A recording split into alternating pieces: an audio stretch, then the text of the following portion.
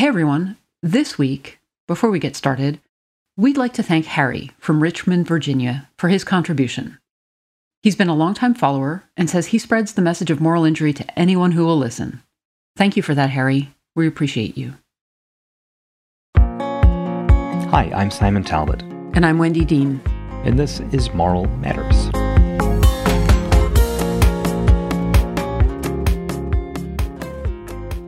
Lawton Robert Burns, MBA, is the James Ju Jin Kim Professor of Healthcare Management, and a Professor of Management at the Wharton School of Business at the University of Pennsylvania. He teaches courses on healthcare strategy, strategic change, strategic implementation, organization and management, managed care, and integrated delivery networks, and is the co-author with David Dranov at the Kellogg School of Management of Big Med, Mega Providers in the High Cost of Healthcare in America. Let's have a listen.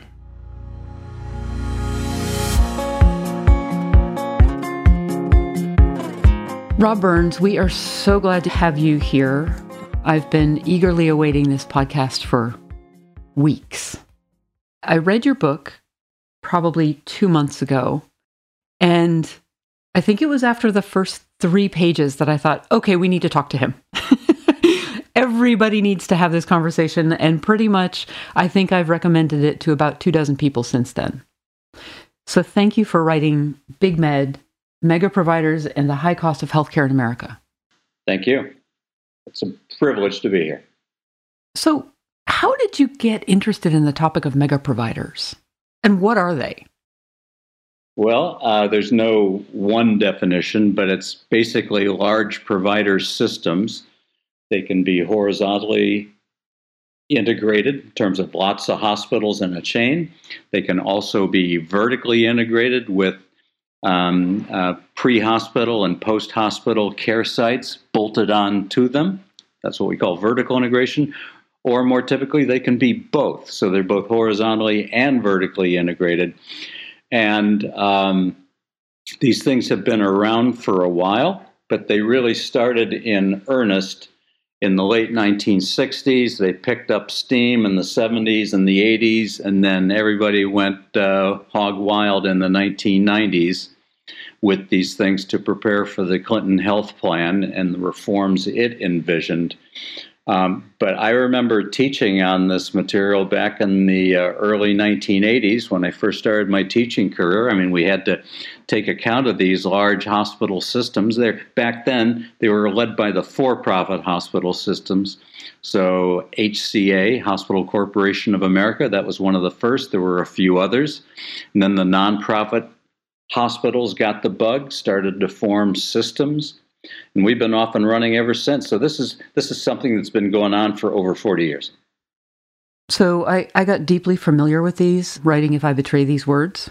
And one of the first systems that I became familiar with was HMA, Health Management Associates. Mm-hmm. They were for-profit. I also dove deep into several of the large nonprofits. So really aware of those. And, you know, I think we all want to think that healthcare is sort of a benevolent good, right? That these systems are getting bigger, mostly to help patients, to make sure that they have enough leverage, etc. But healthcare now makes up almost 1/6 of the economy, right? And so it's an attractive sector for investors to come into. It's been flooded with a lot of big private equity money. And I found that a lot of your figures really shocking, but the one that hit me the hardest was when you said that Northwestern in Chicago has annual revenues of $5 billion. And by the way, there are lots of health systems that are bigger than that, on par with finance giant Goldman Sachs or Tiffany, and equivalent to Fox News, CNN, and MSNBC combined. So that leads me to the question of, what are the implications for clinicians and patients in systems that are that massive? By the way, let me just update some of those statistics for you. Just this past few months, another hospital system merger has gone through. Advocate Aurora Healthcare System, based in Illinois and Wisconsin, has merged with Atrium Health, which is down in the Carolinas and a couple other southeastern states. That's a $27 billion enterprise. I mean, these things are just getting bigger and bigger, and they're only the sixth largest. So that means there are Right. 5 systems even bigger than that. And UPMC in our own state is $23 billion, was $23 billion several years ago. And growing. Correct. So what does all this mean? Well, one of the first papers I wrote when I was an assistant professor was the transformation of the American hospital from community institution to corporate enterprise. I think that's the title. But basically, these used to be locally organized, independent, freestanding facilities that were developed by the community, sponsored by the community, organized to provide care for the community. And now what they've become is these big statewide, multi-statewide, in a handful of cases, national hospital chains. And so what it means is that the system itself is more and more removed from the local community where it started and the individual that it's treating. And basically, you, the patient, are one small part of a huge machine. So I'm going to ask a question that may be obvious to some people, or for some of us who work in healthcare systems, maybe not so obvious, which is, what is the data to support consolidation? And based on what data there is or not, why is it happening? Well, we ought to be clear on what you mean by supporting consolidation. You mean what data are there to suggest that it has benefits to the public? Yes. Okay. There is some, but it's not as much as you would like to see. Okay, I think on the positive side of the ledger, when these systems form mergers, they become bigger and slightly more stable, so they're less likely to go bankrupt. So they're not going to go out of business. There's some strength in size and numbers. Secondly, because they're bigger and more stable, they can access the tax-exempt debt market and get higher ratings from Moody's and Standard & Poor's, and therefore borrow money at lower rates, so they have lower cost capital with which to build and expand. And there are data that suggests that, once these systems start forming, they invest in some of the facilities they acquire, which may help them stay alive and keep them in business. Now, that's all on the positive side, but we quickly start going downhill after that. And so if you're asking about cost and quality, there aren't many benefits. In fact, costs go up, prices go up, spending goes up, and then quality either stays the same or goes down. And so what we have is a situation of what we might refer to as negative value. Value is defined as quality over cost. And so what you'd like to see is quality go up and costs go down, or at least costs be the same. In fact, what we have here is just the reverse. We have costs going up and quality either staying the same or going down. So, to our mind, it's kind of an ugly picture in terms of the benefits to the average citizen. Now, the reason why your audience needs to know this and ought to be alarmed by it is because at the end of the day, you and myself and Simon and everybody else who's listening to this, we pay for every single dollar of healthcare.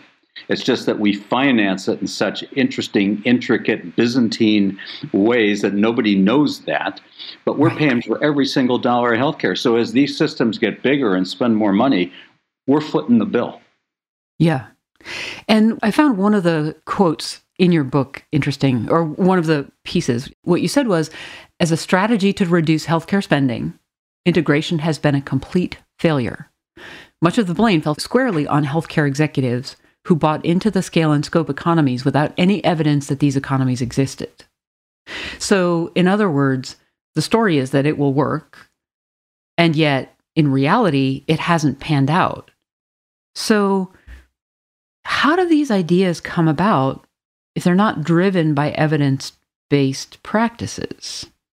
Well, economies of scale and economies of scope underlie the strategies of horizontal and vertical integration.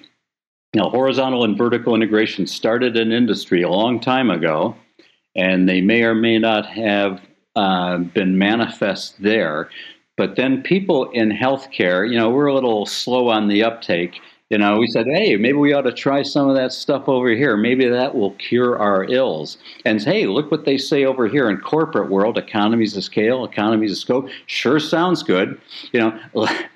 Doesn't matter that nobody really understands what they mean. I have a 3-hour lecture in my Wharton class to explain what these critters are to my students, just so they don't make the same mistake. But if you don't understand what they are, and it's also a siren song to these executives. Hey, if I just say the magic words, economies of scale and economies of scope, I got political cover for building a bigger and bigger system, and I'll sell it to the public and to the regulators and to everybody else as here's something that's going to make healthcare cheaper.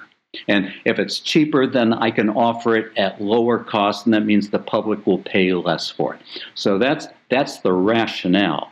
Now, why does this stuff keep happening? And the evidence is there aren't any economies of scale or scope in these hospital systems, at least after you reach a certain small level. So why does this stuff keep happening? Well, it could be one of two reasons, or maybe both. One is the executives don't know the research.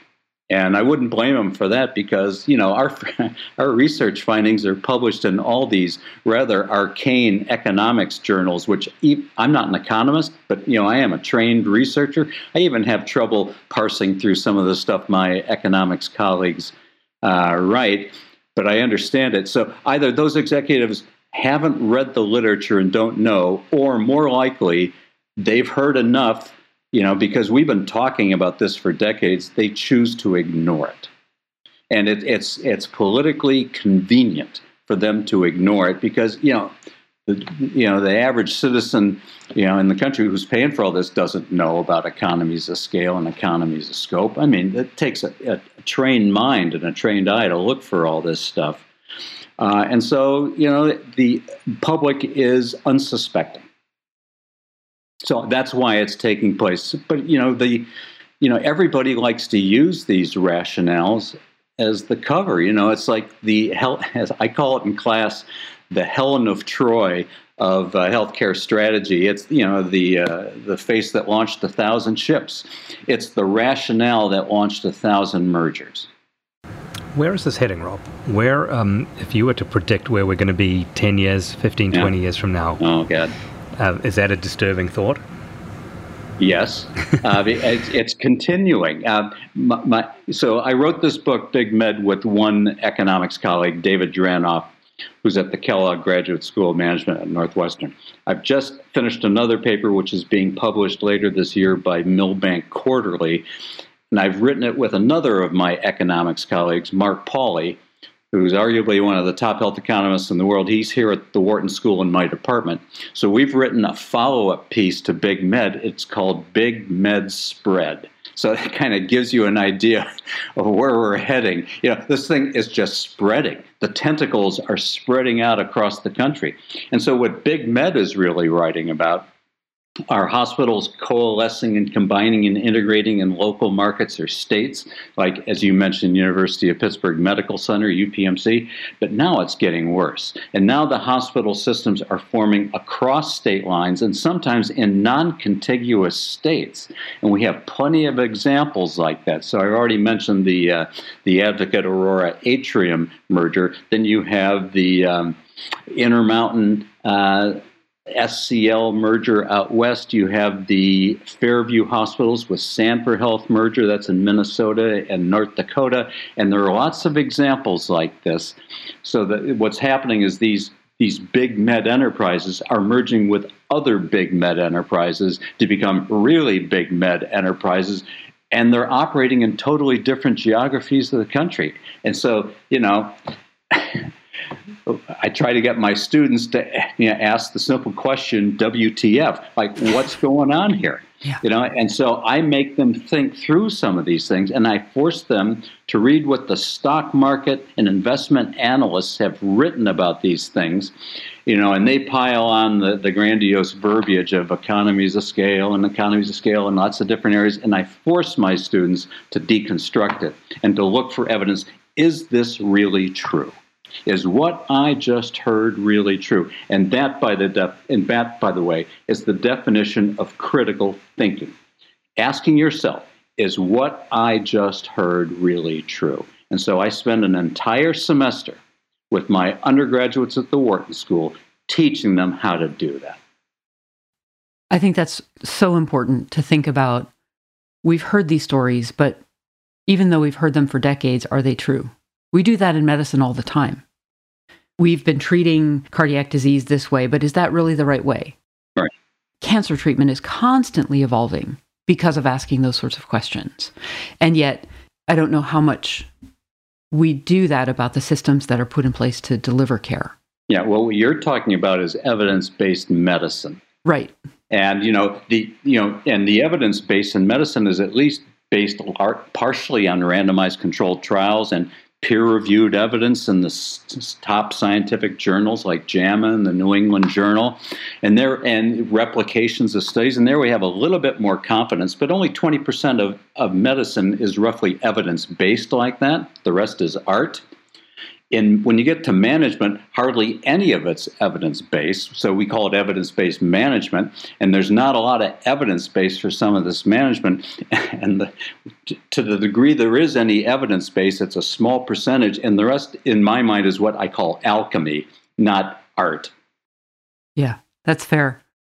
So, in the book, there are a few places where, fairly, you don't absolve physicians from being involved in healthcare's evolution.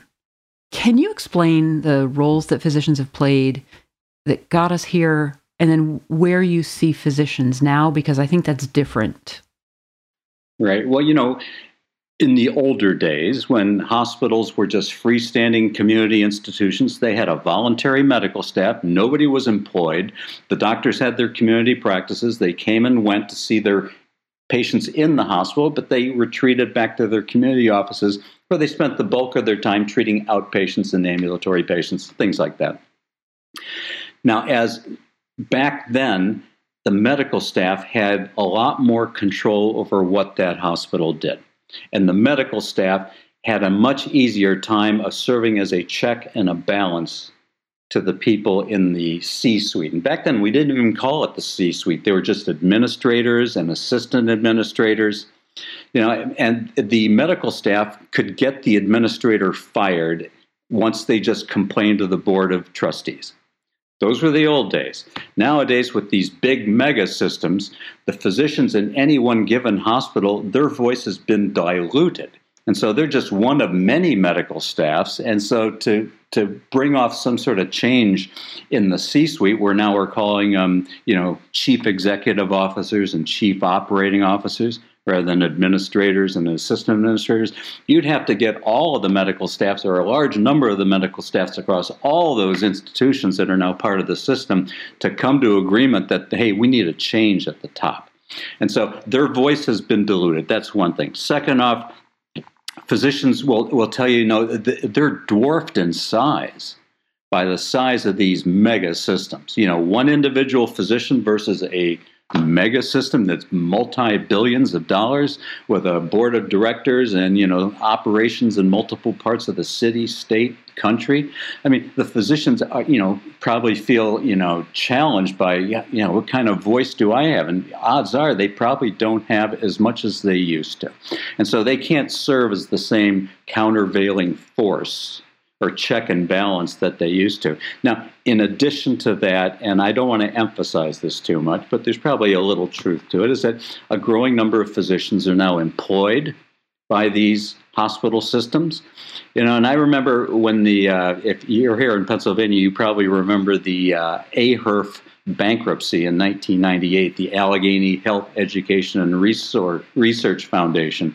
They went bankrupt in 1998 because they spread from a single hospital in Pittsburgh, Allegheny General Hospital, to a 14 or 15 hospital system, both in Philadelphia and in Pittsburgh.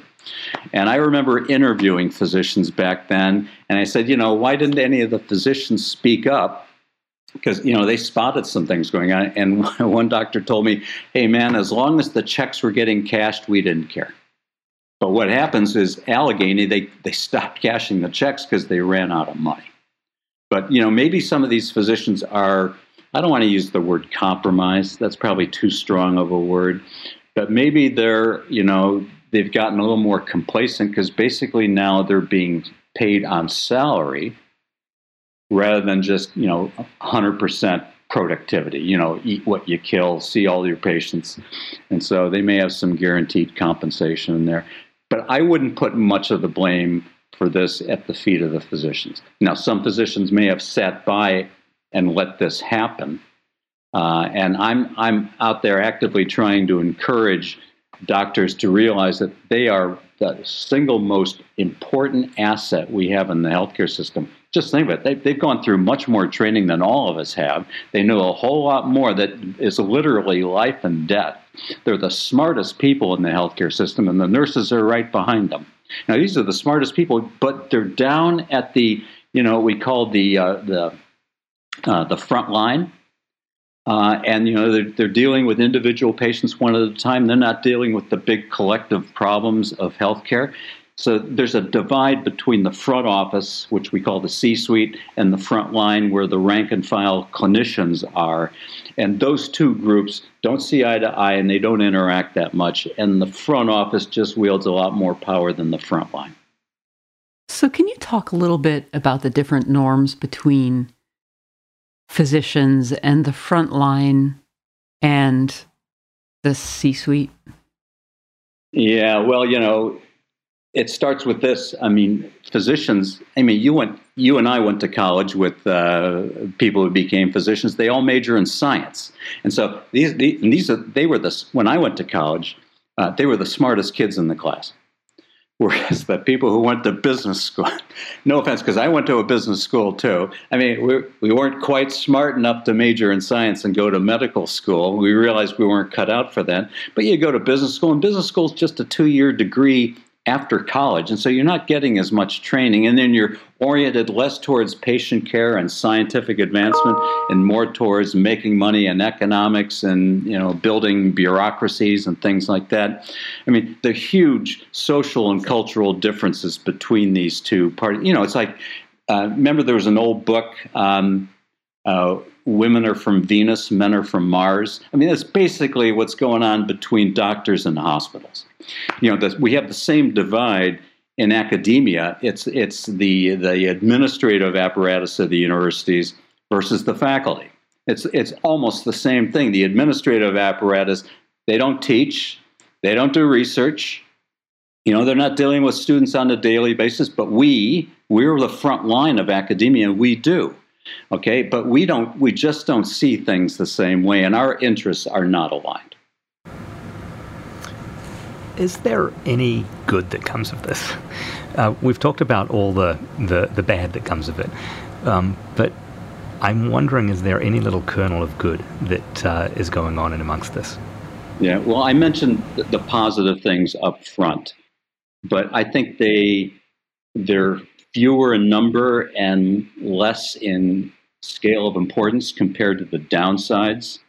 So if we're getting much higher costs, much higher prices, the same or less access, and in some degree lesser quality or lesser value in terms of what we're purchasing with more and more of these dollars, I think that's the bigger part of this. And to some degree, some blame, if you want to talk about that, belongs to the antitrust agencies, both the federal and the state level. Federal Trade Commission and Department of Justice at the federal level, states' attorney generals at the state level. They need to be doing a lot more to combat all this. And their success in serving as an effective check and balance on this has waxed and waned over time. I've worked with all of these agencies, all three of them. So have a lot of my colleagues, David Dranoff in particular. And so we've had some success, but not as much as we should have. And our book tries to end on a much more positive note, talking about what are the competitive responses we ought to have, as well as what are the managerial responses we ought to have. So we try to end on an upbeat, saying, here's what we ought to be focusing on going forward. But, that takes that's a lot of heavy lifting, especially on the managerial side. What should we be doing on the inside? And so I've spent a lot of my time over the last few years talking about what clinicians ought to be doing or can be doing to try to serve as a much, better agent of change, much better countervailing force. Because physicians are the single most powerful actor in healthcare, because directly or indirectly, they account for about 87% of all of this money that's spent in healthcare. But individually, they feel powerless because they're atomized and they haven't organized the way these hospital systems are. And so it's one of these paradoxes. They're the single most powerful agent, and yet they feel like, they're at the bottom of the totem pole. And so they're wondering what to do. So what would you tell them?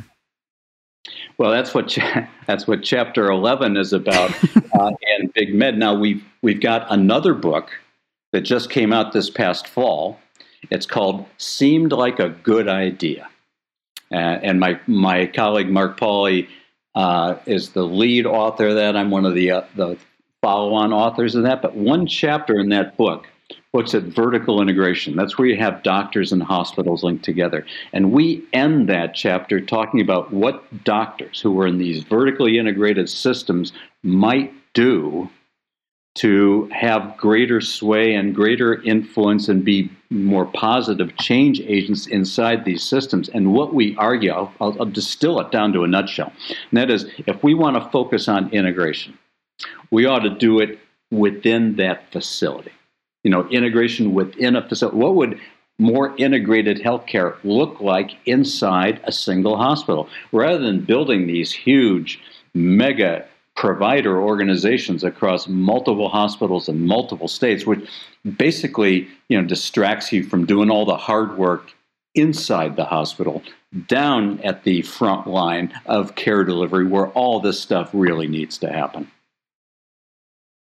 So while the physicians who have run out and ordered your book are waiting for Amazon or whomever to deliver it to their doorstep, what can they do tomorrow? Well, I think physicians are going to have to think about how can they make themselves a more powerful voice inside their own institution. Okay. Now, there are a number of ways in which they could do that. One of the most recent things I've seen, I'm not sure this is the right avenue to go, but the residents at the University of Pennsylvania's teaching hospital have now unionized. Now, they're better working conditions, higher pay. I'm not sure that's going to get us to the next level that we're talking about here. But that's one of the standard ways. Well, we got to organize. Yeah, but then they think it's like a labor union mentality. It's not necessarily thinking about how do we change the system and right the ship and reverse some of these negative things going on to have greater voice in improving the quality, reducing the cost, and improving the service at the local level inside a hospital. That's going to take a lot of initiative and work by rank and file clinicians inside a facility who already feel that they're beleaguered and they're burnt out and they're facing stagnant pay, which they are. I feel for these folks, and these are as I said, these are the smartest people in the healthcare system, but they feel powerless and they feel they're under siege. They're really under siege, and so we're going to have to figure out ways to help those folks. Maybe that'll be my next book. Rob, thank you so much for what you're doing. Thank you for both the books you're writing, but also the ideas you bring to us. As a frontline clinician, I am very refreshed to hear this, and I really appreciate all that you're doing, and thank you for joining us today. Well, look, I appreciate the opportunity. This isn't quite airing my grievances, but it's getting a lot of stuff off my chest. And that's basically what me and my colleagues are doing right now. We're getting a lot of stuff off our chest. Now, it might sound like a rant to some people, especially to hospital executives, but what I tell them is it's an evidence-based rant. I mean, what we've concluded and what we printed, it's all evidence-based. And I'm waiting for some of these folks on the other side to challenge it with countervailing evidence that disproves it, but I haven't seen any. And so if they can't come up with better rationales for continuing to do what they do, perhaps they ought to consider some other avenues to take. In the paper we have coming out, we're also challenging the boards of these systems to step up to the plate and spend more time overseeing what their chief executive officers are doing. Now, the problem we face there are a lot of problems with our hospital boards. One is most of them are voluntary. 75% of hospital boards don't pay the board members. Well, how much time are you going to get out of them? How much effort are you going to get out of them if you're not paying them? So one thing is pay them something. Maybe take some of the money away from these huge executive salaries and let's shuffle it over to the members of the board. Secondly, the boards need to spend more time governing and overseeing what these hospital executives do. You'll be amazed. It's in the paper that's coming out, just how little time a year boards spend meeting. They don't spend that much time in their quarterly meetings. And one of my colleagues in Chicago says, a board only exists when it's meeting. So if it's not meeting, it doesn't exist. And then the board needs to hold the CEO's feet to the fire, and the board needs to have a much more honest dialogue and debate with their CEO about what their CEO is doing. That just does not happen. Now, that's not just particular to healthcare. That happens industry-wide. Boards and CEOs, they get along pretty well together, but that's because the boards aren't really challenging the CEOs. We need to have more activist boards and boards who are a little bit more skeptical about all the stuff that they may hear from the CEOs, and then have a debate as to what's the right thing to do. Should we continue to build these systems, or should we invest in the communities we're already in and do a better job of population health, trying to change the social determinants of health, do a better job of engaging our clinicians on the front line to try to improve the quality and reduce the cost of care we're already delivering? That would be a step in the right direction. So I would also add that we need to think about how boards are constituted, because that's the other challenge. You bet. You bet. Thank you. Rob, thank you so much. This was super. Really appreciate it. Well, thanks to both of you.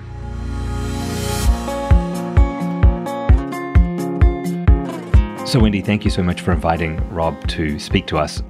I think one of the things that I find most fascinating about this discussion was that so many of us who work in healthcare don't spend as much time as we probably should thinking about the really big picture, the macroeconomics related to what we're doing. Oh, for sure. I mean, when you start to talk to him and try to follow the expansiveness of what he was talking about and the interconnectedness across the country of all of these things that we think are just happening at our own little hospital, you start to realize how involved, how intricate and complex healthcare really has gotten. No question. And how many different players are in the system? When you think about an awful lot of industries, you think about the primary person involved in it, right? When you think about education, you think about teachers. When you think about the police force, you think about police officers. And I think a lot of us think about medicine the same way. When you think about medicine, you think about doctors and nurses and allied health professionals, but you don't think about that absolutely mammoth part of it, which is the administrative side of it.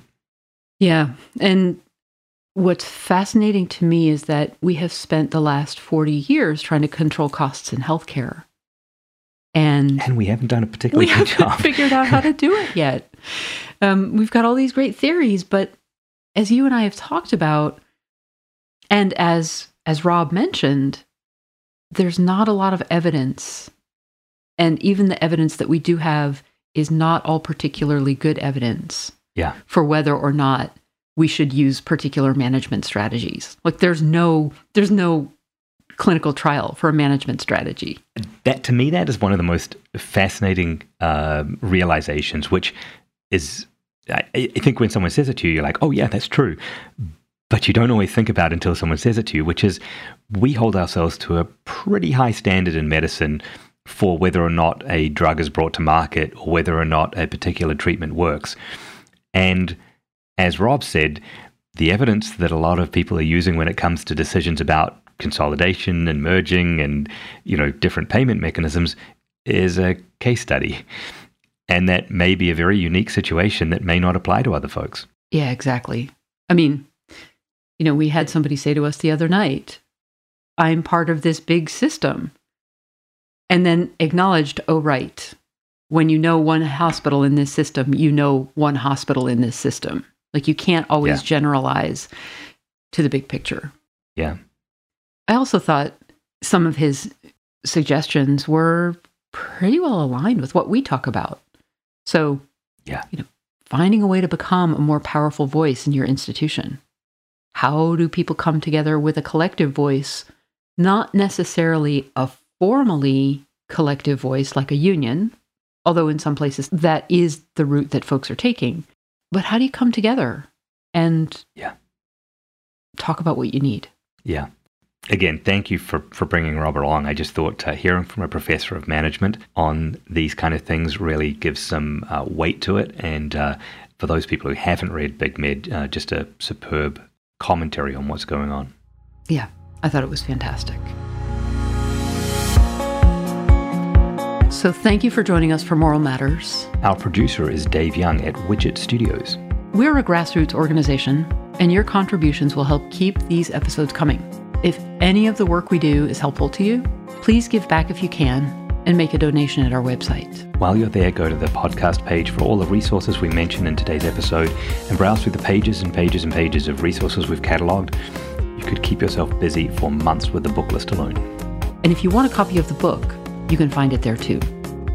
You can also help by spreading the word and encouraging conversations. Share this episode with friends and colleagues, or use the social media links in the show notes and tag us. We'd love to hear your thoughts. Plus, if you subscribe, rate, and review the show, that makes it easier for new listeners to find us. Thanks as always for listening. Stay well.